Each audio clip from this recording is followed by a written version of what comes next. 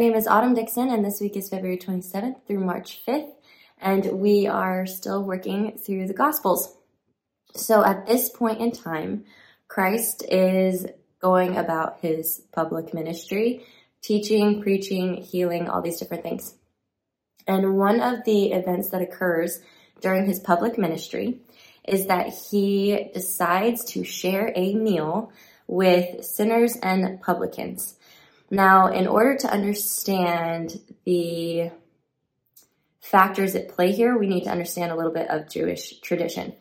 So sharing a meal with somebody in that day and age, it wasn't just sharing a meal, right? Like it wasn't just an acquaintance. When you shared a meal with somebody, you were essentially giving a token of friendship, right? There was a relationship there. There was an understanding. There was peace between you both, right? It meant more than it means in our day. Now, when it says that Christ decided to dine with sinners and publicans, sinners might have meant, sinners, or it might have meant anybody who wasn't necessarily keeping all of the added on laws that the Pharisees had added. So it could have meant a couple of different things. And then there were the publicans. Now, the publicans were tax collectors. They were Jews, but they worked for the Roman government, which was a big no-no. And so they had to pay just a certain amount to the Roman government, and then they could keep whatever they wanted that they collected on top of what they gave to the Roman government. So there was actually a lot of corruption amongst the publicans. And fact that I did not know before, a lot of them were often excommunicated because of their profession. So the Pharisees and the scribes, they see Christ dining with the sinners and the publicans, and as nobody's surprised, they're not very happy about it. And this is what Christ says to them in answer to them being troubled by his sharing meal with them. This is Mark chapter 2, and it is verse 17. It says, when Jesus heard it, so he heard the Pharisees and the scribes complaining about him having meal. When Jesus heard it, he saith unto them, they that are whole have no need of the physician, but they that are sick. I came not to call the righteous, but sinners to repentance. It is immensely significant that he calls himself a physician, particularly in this instance. So, because he's talking about sinners and publicans, right? When he is talking about calling people to repentance, he calls himself a physician, and a physician heals, right? This reflects Christ's perspective on sin and repentance. So I want to talk about those things and the fact that he describes himself as a physician. What does that mean about Christ's perspective of sin and repentance? Number one, sin is a sickness. And there are a lot of parallels between sin and sickness, right? There are times when sickness is not our fault. It just happens to be part of our circumstances, right? There are times when it is brought about because of our own choices. I mean, I would almost say a majority of the time it's brought about because of our own choices. Or sometimes our choices either directly infect us or they make us vulnerable to infection, right? But regardless of how the sickness came about, it still needs to be removed. Regardless of how much at fault you are, like when you look at your circumstances and everything that contributes, regardless of how much at fault you are, you still have the free agency to take the steps needed to heal from that sickness. Now, second perspective, when we're talking about Christ being the physician, repentance. Repentance is healing. It is healing. And when we talk about that, there are a couple of things that come to mind when I think about the fact that repentance is healing. One being that we shouldn't let sin continue to harm us when it is no longer a problem. We shouldn't stay at home in bed as if we're still sick when we are no longer sick. We don't need to feel ashamed every time that we think about it, or worry that people are going to find out about it when we got sick, right? Or when we made choices.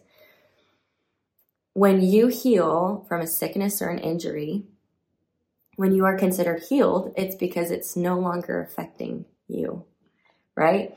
And so when you are repenting, you should repent to the point where that sin is no longer affecting you. It's no longer hurting. If you have something that has happened in your life, either recently or a long time ago, that is still hurting, there are probably still some steps that you can take in order to have that no longer affect you. And perhaps one of those steps is simply that you need to trust that Christ paid for it, to choose to have faith in Christ's promises. Now, I had an experience, it was quite a while ago, I had an experience where I was able to see repentance in its true form, what it was really meant to be. So it came at a point in my life when I was having some issues with things. I had a couple of flaws that I was trying to overcome, and I was making some mistakes, and I was having a really hard time overcoming these mistakes, and I was doing everything I could to get over it. I was writing reminders to myself and putting them all over my walls. I put it as the background of my phone. I was praying all the time that I would be able to overcome these flaws, and I was reading my scriptures about it. I was trying so hard to overcome these issues. And there was a point when I was driving home after making the same mistake that I had made a million times. And I was driving home, and I was so frustrated with myself because I knew better. I knew that those were not the kind of choices that were going to make me happy, right? They weren't going to lead me anywhere happy. And I was so frustrated with myself because I knew better. And as I was driving home, getting really frustrated with myself, all of a sudden, there was this peace that filled the car. And I remember feeling it while I was driving, and it confused me because I had just made this mistake, and yet I was feeling the Spirit, right? So I was really confused, and I kind of talked to Heavenly Father about it. I was like, Heavenly Father, I don't really know why I'm feeling the Spirit right now because I just made these mistakes again. And I didn't necessarily hear any words or feel any words, but I did know why I was feeling that Spirit. And it was because Heavenly Father knew that what I needed at that point in my life, in order to overcome these flaws that I had, I needed to know that I was loved and that Heavenly Father had so much more in mind for me. I needed to know that I was precious to Him. And those were the kinds of feelings that were going to help me step up and be better than I was being.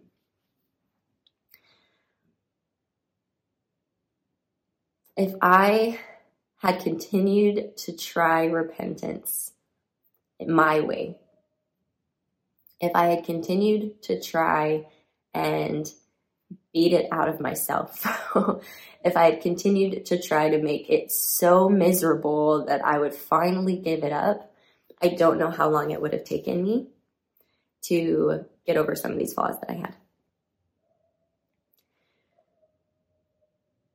Repentance isn't just about feeling that guilt. It's meant to be about healing, right?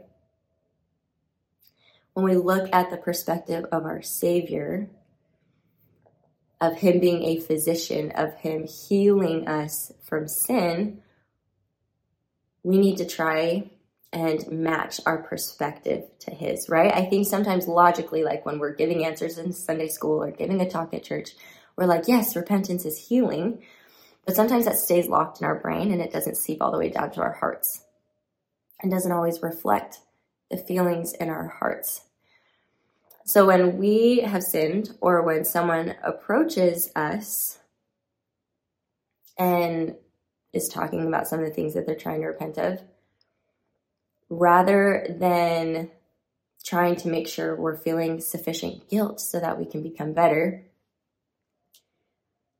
a better question to ask would be, what can I do to heal from this? What can I do to help my loved one heal from this? When we truly take on that perspective, we will likely treat ourselves and others differently than we are currently doing so. Now, his perspective should reflect from us, from our hearts, right? We're trying to become like Christ. It should reflect from us. And the perspective is that sin is a sickness and that repentance is healing. So we want to approach sin and repentance in the way that Christ would do so. Now, this is a really, really big example, dramatic example that I'm going to be using, but I like big dramatic examples because it makes it much easier to see the principle so that we can take that principle and we can apply it to much smaller experiences. So perhaps you will never be in this situation. Perhaps you have been in this situation. Perhaps you are currently in this situation. I don't really know. But the point is there's a principle here that I'm trying to teach. So let's say that you are a parent and you have a teenage daughter who comes to you and she tearfully tells you that she has made some choices and has found herself pregnant and alone. Now, there are lots of knee-jerk reactions you could have to this situation. You could find yourself asking all sorts of questions like, oh my gosh, like, is she going to be able to rebound from this? What's going to happen to her education? What are we going to do about the baby? Are we going to keep the baby? How is our life going to change overall?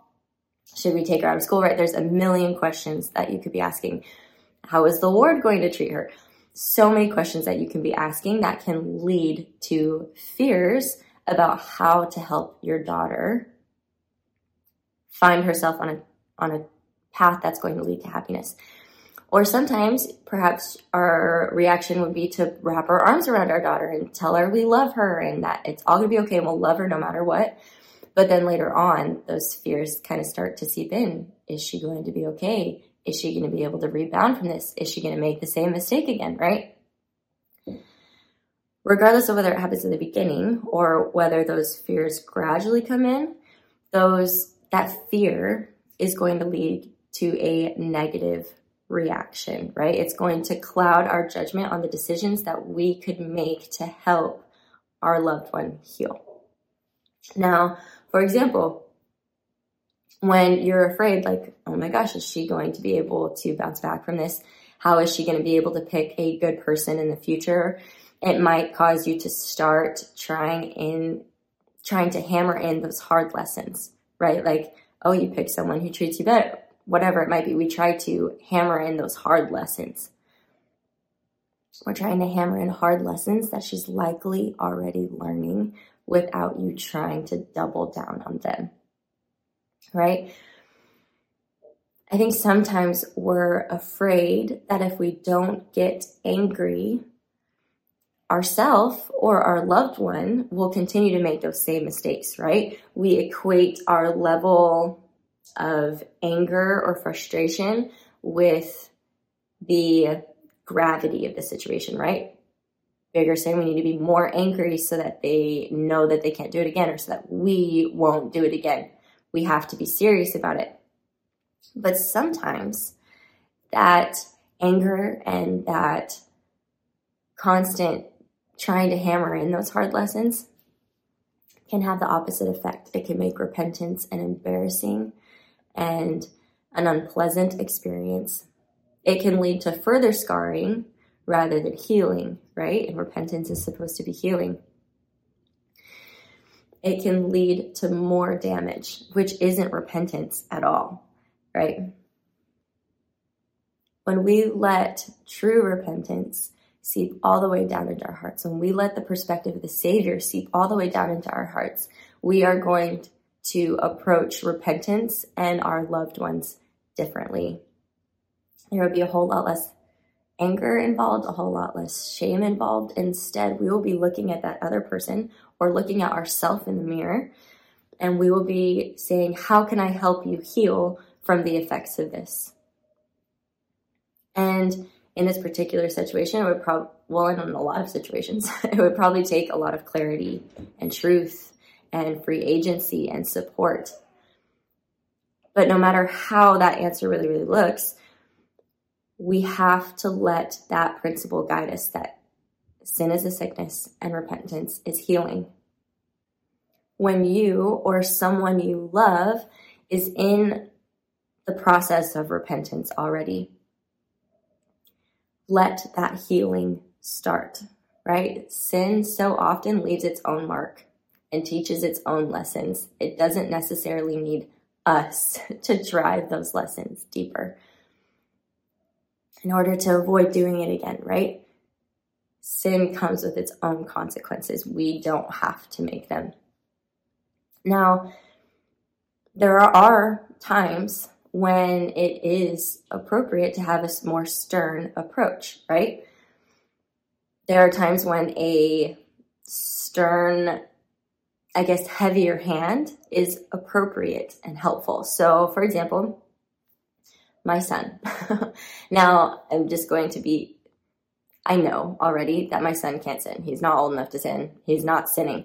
But I'm still teaching the principle, and the principle can be taken and applied to situations, right? So I have a son who laughs at everything.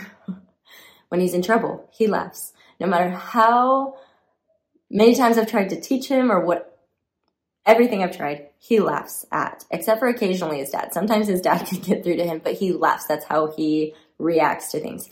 Okay, well, he developed this bad habit of going out the front door when I wasn't looking, which is obviously extremely dangerous. But we're living in a rental. I can't put another lock up top. He can reach the lock and unlocks it. He likes to go outside. And so I was doing everything I could to teach him, you do not go outside without mom, ever. I tried timeouts. I tried everything, speaking to this little booger.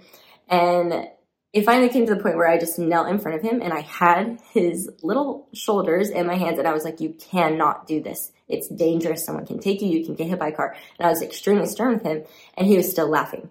And so then I moved my thumbs onto his little mouth and I pulled it down into a frown and I was like, this is serious. And I told him again, you can get taken from me. You can get hit by a car. And that was one of the few times I've gotten through to him. Because he was no longer trying to laugh and laugh, right? Instead, he got sober and he listened and he stopped going out the front door without me. So there are times when that gravity and that serious needs to come through in order to achieve that safety and that healing that we're looking for. So for example, the Pharisees, they come to Christ and they're like, they have that scornful reaction. You're sitting with these sinners and these publicans. They were sinning too, right? They were sinning. They needed the physician, possibly even more than these sinners and these publicans needed, right? And Christ often dealt a stronger hand towards the Pharisees and the scribes and the Sadducees than he did to these other sinners, right? Look at the discrepancy between how he treats the Pharisees and how he treated the woman taken in adultery. He treated a woman taken in adultery, he treated her with gentleness and kindness and telling her that she can do better, right?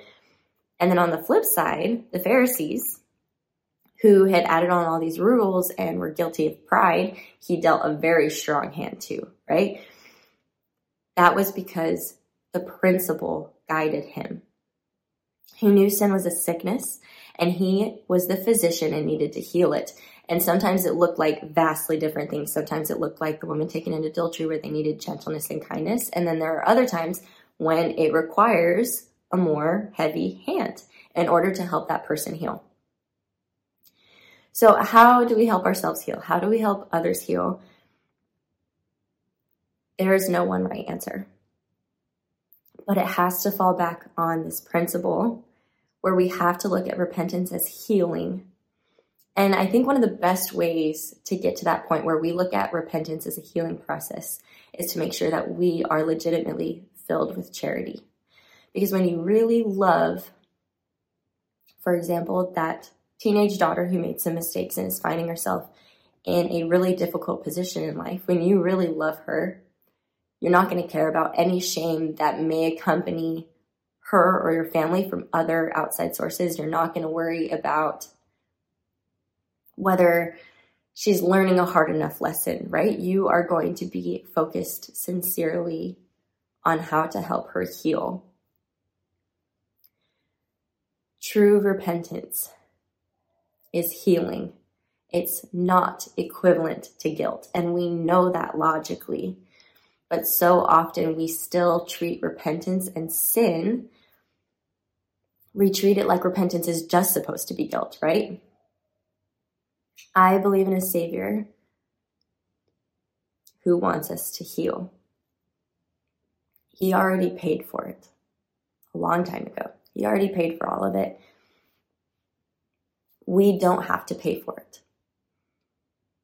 Sometimes a heavy hand or a little bit of guilt can give us that check engine light, but we don't have to pay for our sin. Christ already did that. We just need to come unto him and heal. I'm grateful for my Savior for paying for it because I know that I never could. I'm grateful for him. I love him.